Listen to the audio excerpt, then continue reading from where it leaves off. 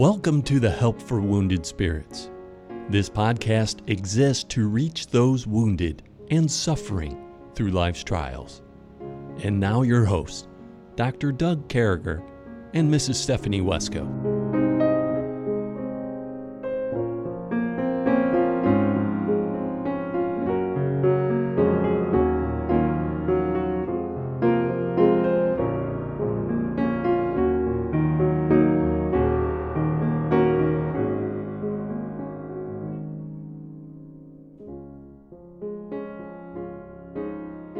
Great to be back with you, folks. Thanks for taking the opportunity to be with us. Thanks for just being a blessing to us and being a blessing to others and wanting to be out here listening, how you can help yourself with your PTSD, how you can help others. You know, we're all injured. We've come to the conclusion that this whole world is wounded. And, boy, we need a page called Help for Wounded Spirits, and we got one.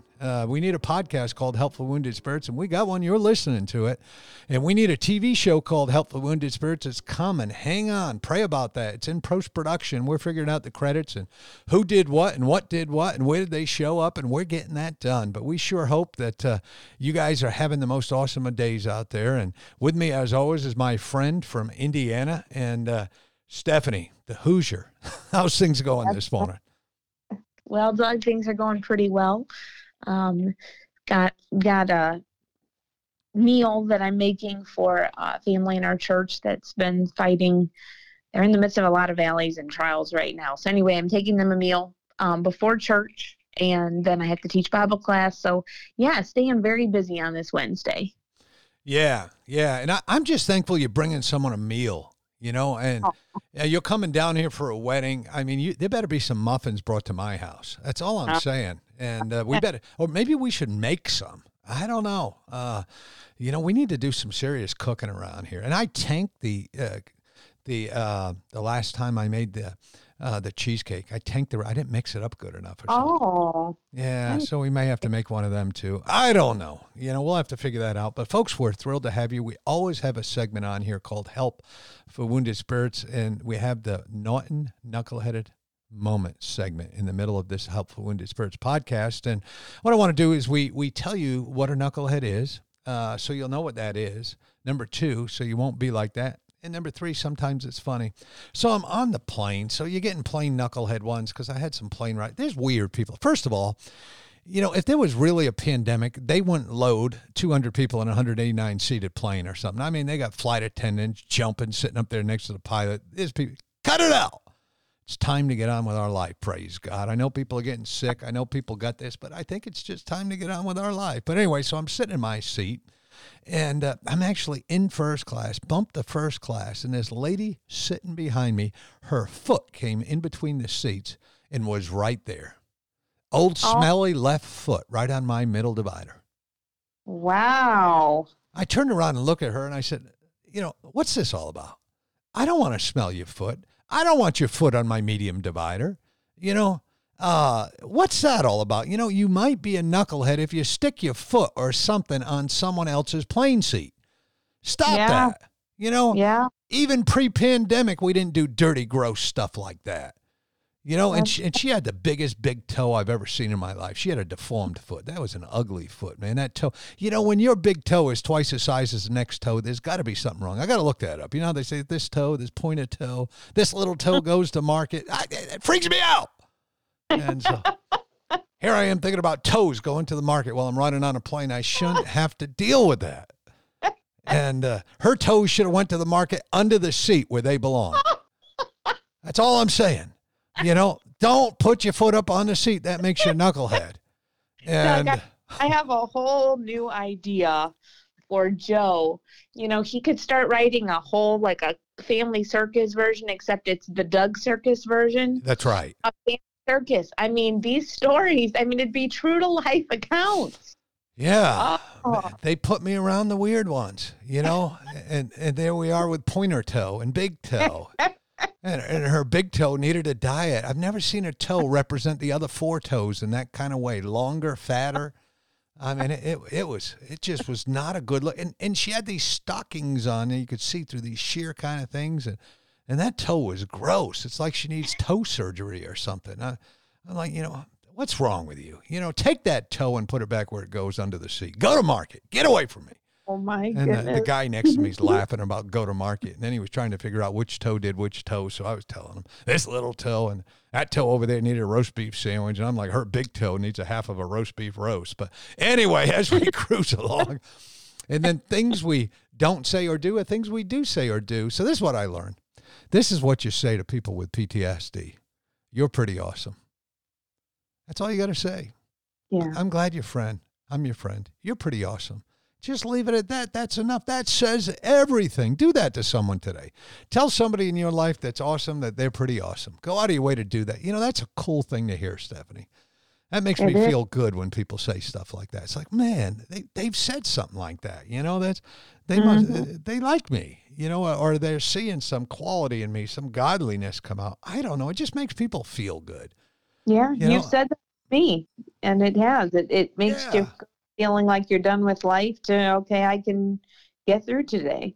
I can do something, And I mean, don't just freely give it to people who don't deserve it. If someone's a knucklehead, tell them you're a knucklehead. But if someone's a decent human being, put it out there, man. Put it out there, man. It's okay to put it out there.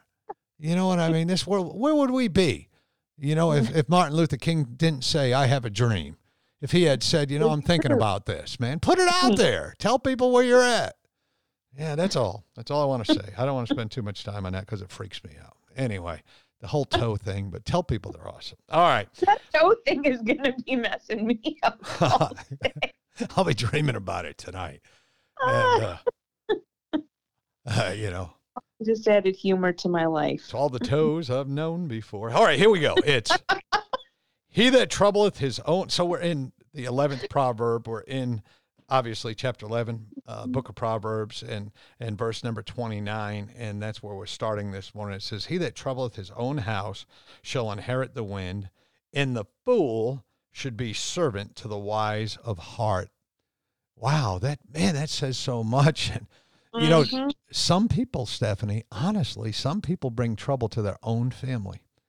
They open themselves up to the storms of life. They bring trouble in their own house. There's knuckleheads amongst us. I mean, what are you thinking about this verse? All I'm going to say is amen, because I could say a lot. Well, say it, man. We're only at 6 minutes. Let it rip.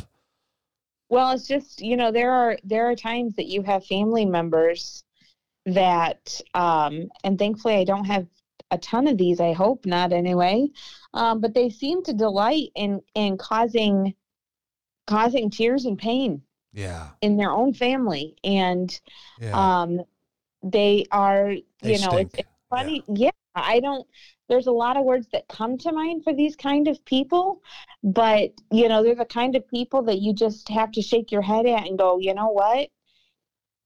Do your own way.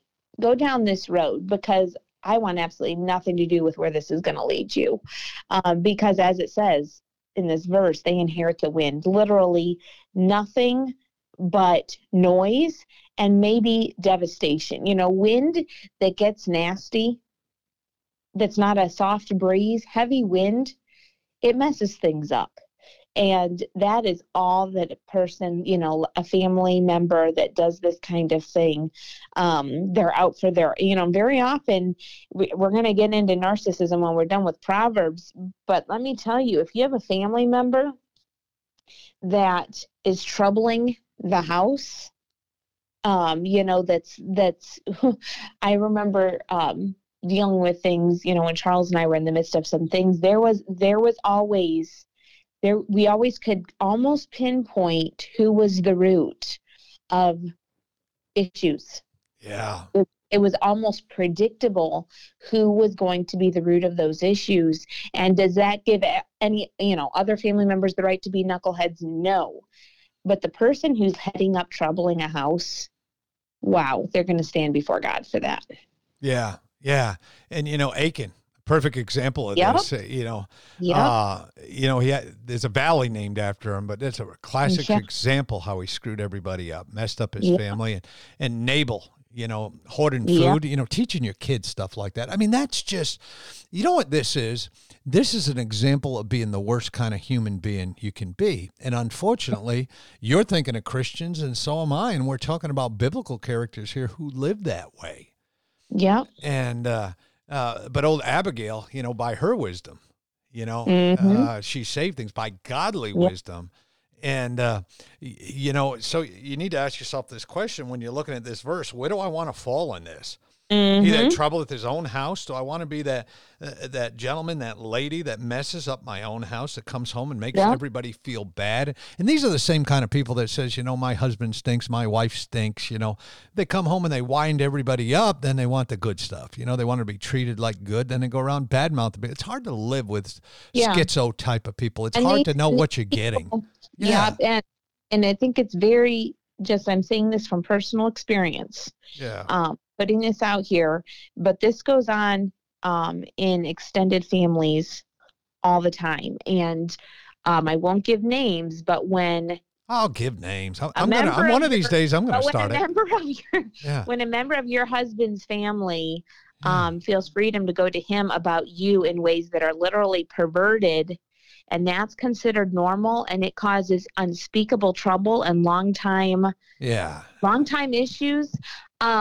That is a person who is troubling the house, and the solution here is get away from people like that. Yeah, because they're toxic. Even if their family bail. So just to try to, take the cryptic away. One of her husband's brothers. We won't say who it is or anything, but just bad-mouthing the way Stephanie looked or acted, or say, if you're a husband and someone comes up to you and tries to bad-mouth your wife, in my opinion, you just walk away and tell them they're idiots.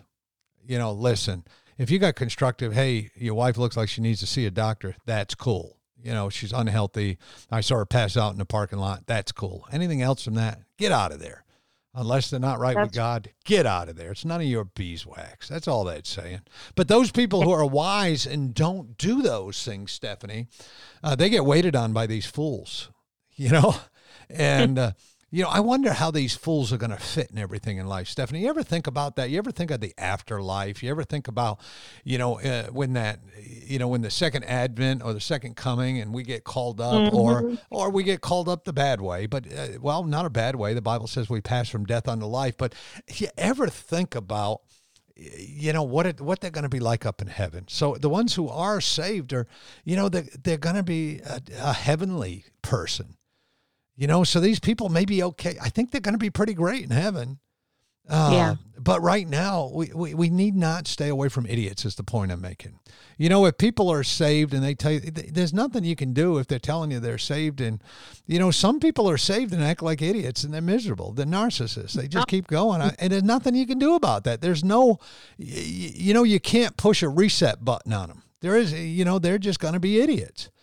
Half the population is idiots. And I mean, I know I harp on that, and some may say, Doug, you harp on this a little too much. Get over it, man. There's idiots out there.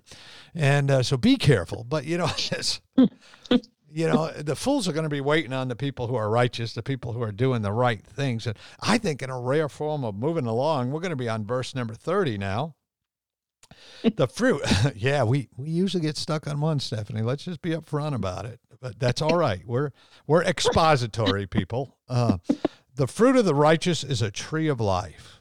Think about that. Just you could stop right at that, write that down on a sticky, stick it on your steering wheel, put it on your TV so you see it every time you're binge watching something. And he that winneth souls is wise. So this one is saying something. This is a good thing, both verses. I'm glad we're on this. It's when you talk about the fruit of righteous, it's not something hooked to you. You're not making fruit if you're growing. You're growing. Maybe you are. It gets you ready, but fruit is something someone else can pick and eat and grow from. It's something that can grow out of us. It's something that God can grow out of us. It's not something we do. It's something that God does. And I think that's pretty important. I think that we understand that. And Stephanie kind of explained the relationship here of bearing fruit in others. Well, when I think of the beginning of this verse, it says the fruit of the righteous is a tree of life. And when I picture that in my head, we think of that flipped around, right? A tree of life produces fruit of the righteous, but that's not what this says. Yeah. It's the opposite effect. And again, I think of the idea, we have in the New Testament, we're given the example of unless a corn of wheat fall into the ground and die, it abideth alone. But if it die, it brings forth much fruit, and fruit that remains. And I think of this idea that a truly righteous person, yes, if a person is saved, they're righteous. That is their standing with God. That is a fact. But I think this is referring to a righteous person in the sense of this isn't just their standing before God. This is who they are. Literally, okay, it's the way they live. They're a living sacrifice. They've given themselves to God to be used for His honor and glory. And that kind of person's life, and maybe their death, when I think of martyrs of the past, the fruit of who they are in life and in death, because for them to live is Christ, to die is Christ, everything about them is consumed in Jesus Christ. It is a tree of life. In other words, it is something that continues to grow. It is something that continues to bear fruit, that is then bearing more fruit. In other words, there's this massive domino effect of the fruit of the righteous, because not because of them, but because Jesus Christ is controlling them. He is living through them. His life is being seen and heard and known through their lives and their testimonies. And that fruit, a tree of life, when we think of that, I think of the tree of life in the Garden of Eden. In other words, it was a place that was sought after. That's why God had to put angels there to guard it so that, people that weren't redeemed couldn't get to it. But it was something that people wanted to get to, obviously. And so the fruit of the righteous is something people are seeing. They're being drawn to it. There's something magnetic supernaturally, because it's all of Jesus. Yeah. And that's an incredibly beautiful thing. It is. And bottom line, a righteous life bears fruit. It bears fruit. You're seeing others saved. You're seeing other lives changed. You're seeing God, potentially grow folks out of the other. And then talking about that, he who wins souls is wise. And we know that if you catch souls, if you're out there sharing the gospel, if you're out there doing things, and it's this idea that it's a life, it's a new life for Christ, and God lets us in some way be some small part of that. God lets us in some way, in some small way, see people get saved. And so to wrap up this verse, and try to put it in practicality, that, the righteous are going to bear fruit. You're going to be bearing fruit. If your tree's grown, if you're reading the Word of God, studying the Word of God, learning your lessons, going to church, making a difference, boy, you're going to grow fruit, and fruit is in others. And you're seeing people saved, and you're seeing lives. And we're going to do something really rare. We're going to try to squeeze in 31 because it wraps up the chapter here. It says, "Behold, the righteous shall be recompensed in the earth much more than the wicked and the sinner." So many people, Stephanie, say, well, this nasty old sinner, he gets everything in life, but it's not about what they get in financial award. This life has never been about that. It's always been about that spiritual, wonderful relationship with God that provides the real happiness, the true happiness, the ability to grow, the ability to change lives, the ability to see fruit, to see people saved, the ability to be part of something that's godly. I don't need to be part of worldly things anymore. And I am in some cases. I go to the stores, I go to there, and I give a few bucks here and there to the American Heart Association, whatever the case may be. But this is talking so much bigger than that. This is talking about bearing the kind of fruit that sees people saved, Stephanie. Mm-hmm. And the righteous is going to be recompensed. They're going to be recompensed here on earth. The righteous men and women are going to see something of their reward for their righteousness. You're going to see people saved. I think that's our reward on earth. I don't know, Stephanie, but I think that's what we see on earth. And I think we see the ungodly getting these worldly things. I don't know. What are you catching out of that? Well, I'm seeing that there's always going to be the exceptions, and where people go through valleys and trials on this earth, and it seems like there's never the good. But God says he has a promise here. Behold, the righteous shall be recompensed in the earth. And I hate to constantly use Charles as an example. But I think there's this idea of our testimony lives on, period. Yeah, Who it does. Lives on, period, for good or for bad. And when I think of Charles' life, he had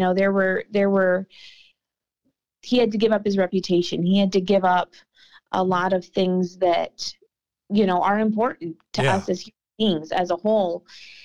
But he just kept serving the Lord. He kept his focus on serving the Lord. He didn't get sidetracked by the things that were said about him, by slander that was spewed at him to other people. He just didn't let that stuff hold him back. God brought him to that place where he laid aside the weights and sins that easily beset him, and he ran with patience, and he died a victor. And he has been recompensed in the earth, even in his death. Yeah. And I see that, I think of wicked people, that same thing, even though they're dead and gone, who they are. I mean, when we think of Hitler, when we think of Stalin, there are modern day people, when I think of their names, it makes me shudder, because who they are is known. Yeah. And is keeping record of the righteous and of the wicked and the sinner. You will be recompensed. There is long-term consequences. Wicked people, think of what Hitler did. Yeah. What it is still affecting people to this day. Sure. And I think of, to use a good figure, I think of missionaries of the past who made a difference in our country and other countries around the world, that there is still recompense going on in the earth for things they did that were good and godly. And so who you are, what you are doing, is making a difference. It is. Is it going to be good recompense, or is it going to be the recompense of the wicked and the sinner? There it is. And, the righteous, there's going to be stuff, you're going to be recompensed. God is loading stuff on you here on earth when you're out sharing the gospel, you're bearing fruit. This all goes together. And these ungodly people, they're getting stuff thrown on them too. And it's the ungodliness, the booze, the craziness, the beatings, the trying to live a life that's a lie. I mean, that's what they're getting, Stephanie. That's what they're earning on this side. And thank God we're saved. Now, Stephanie, do you know the chorus to Behold My God? I think we need to finish with the chorus of Behold My God. Behold our God. Our God. Yeah. See, I don't even know the names, but I don't know the words very well, but I know the songs. Praise God. And I wrote one. I wanted to let you know, Stephanie. I wrote a song out in Kansas City. It's time. It's time for another. Yeah. I know what I'm going to be getting an email of. Yeah. Very soon. Yeah, within a couple days. Yeah. I'm looking at it. But anyway, we wanted to do Behold Our God. Yeah. All sure. Right. All right. Why don't you do that chorus and we'll wrap up. All right. Behold our God, seated on his throne. Come, let us adore him. Behold our King, nothing can compare. Come, let us adore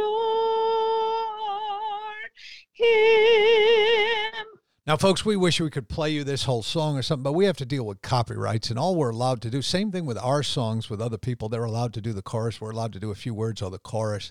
But let me tell you something. Go out there and listen to Behold Our God. What a great song. And thank you, Stephanie. Folks, thank you for listening. But these last three verses we just did in chapter 11. Tomorrow we start chapter 12. Woohoo. But those last three verses about growing. Those last three verses about being righteous, which means being in God's word, accepting Jesus Christ as our Lord and Savior, letting God train us, letting God teach us.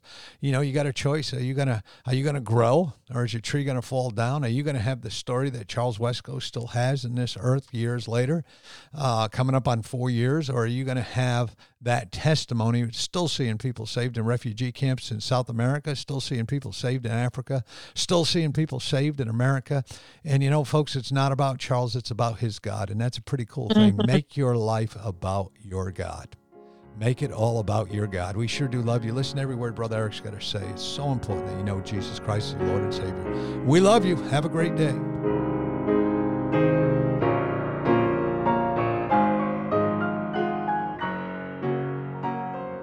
Thank you for listening to our podcast today. It is very important to all of us at Help for Wounded Spirits that you know your Lord and Savior, Jesus Christ. The Bible is very clear with a simple salvation message. You can know today. First, you're a sinner, for all have sinned and come short of the glory of God. Second, there's a price on sin, for the wages of sin is death. Third, Jesus paid that price for you. But God commendeth his love toward us, in that while we were yet sinners, Christ died for us. Lastly, you must speak it with your mouth and believe it with your heart, that if thou shalt confess with thy mouth the Lord Jesus, and shalt believe in thine heart that God hath raised him from the dead, thou shalt be saved. For with the heart man believeth unto righteousness, and with the mouth confession is made known unto salvation. Simply ask the Lord to save you in Jesus' name while believing in your heart, and he will. Please contact us if we can help you in any way. God bless you.